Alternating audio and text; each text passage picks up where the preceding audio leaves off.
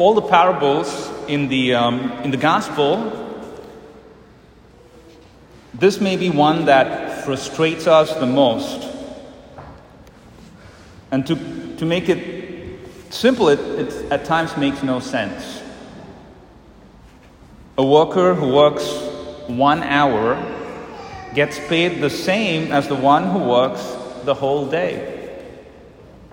I don't know how many of us would just remain silent at that. But what if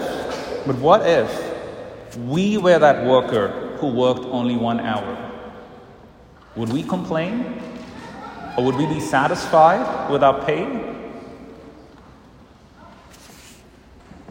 Well, what Jesus is showing today in the gospel is that there is mercy.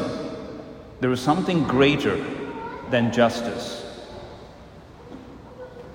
What we are invited today in the gospel is to embrace this mercy, to love this mercy, to trust in this mercy.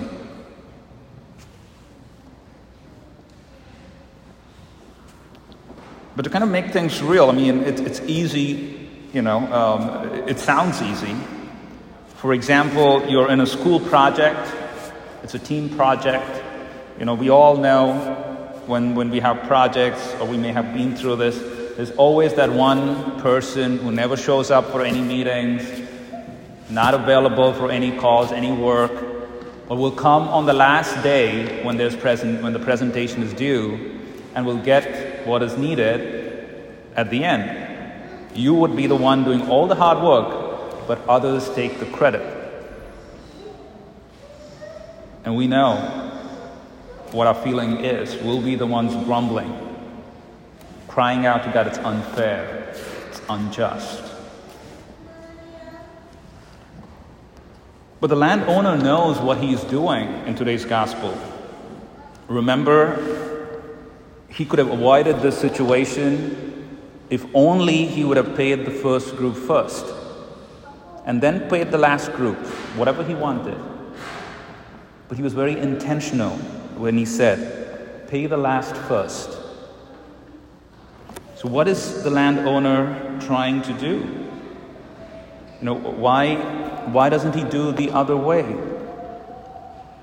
We hear in our first reading today from Prophet Isaiah saying, for my thoughts are not your thoughts, not are your ways my ways, says the Lord.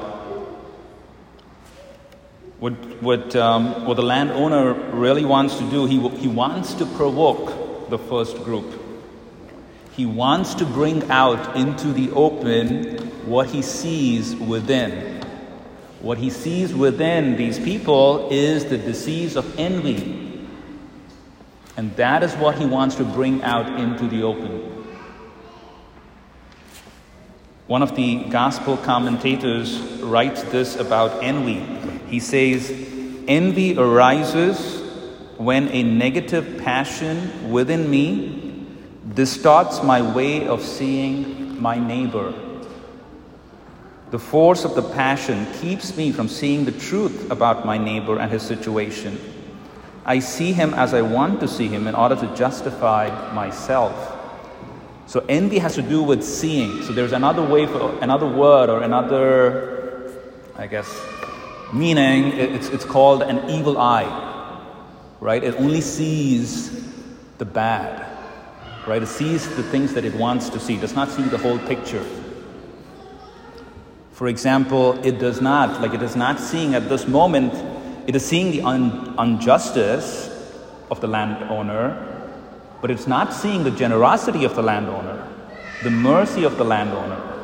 And that is what envy does.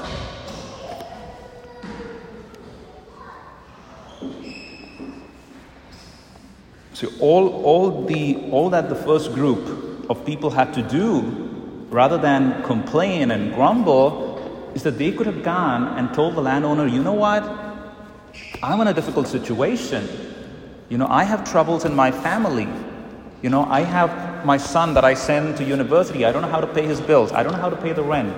I have a wife who's sick. what do you think the landowner would do? He would write a check to this person, because this is who he is. He's generous. So we are called today to trust the landowner, to trust mercy. We got to, and part of this trusting is that we have to acknowledge ourselves as being the last hired workers. Yes, we do not deserve all that we get.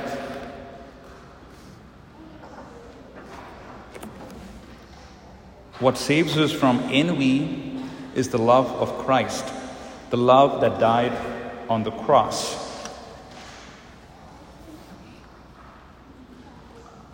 St. John of the Cross, reflecting on love, wrote, "In the evening of life, we shall be judged by love."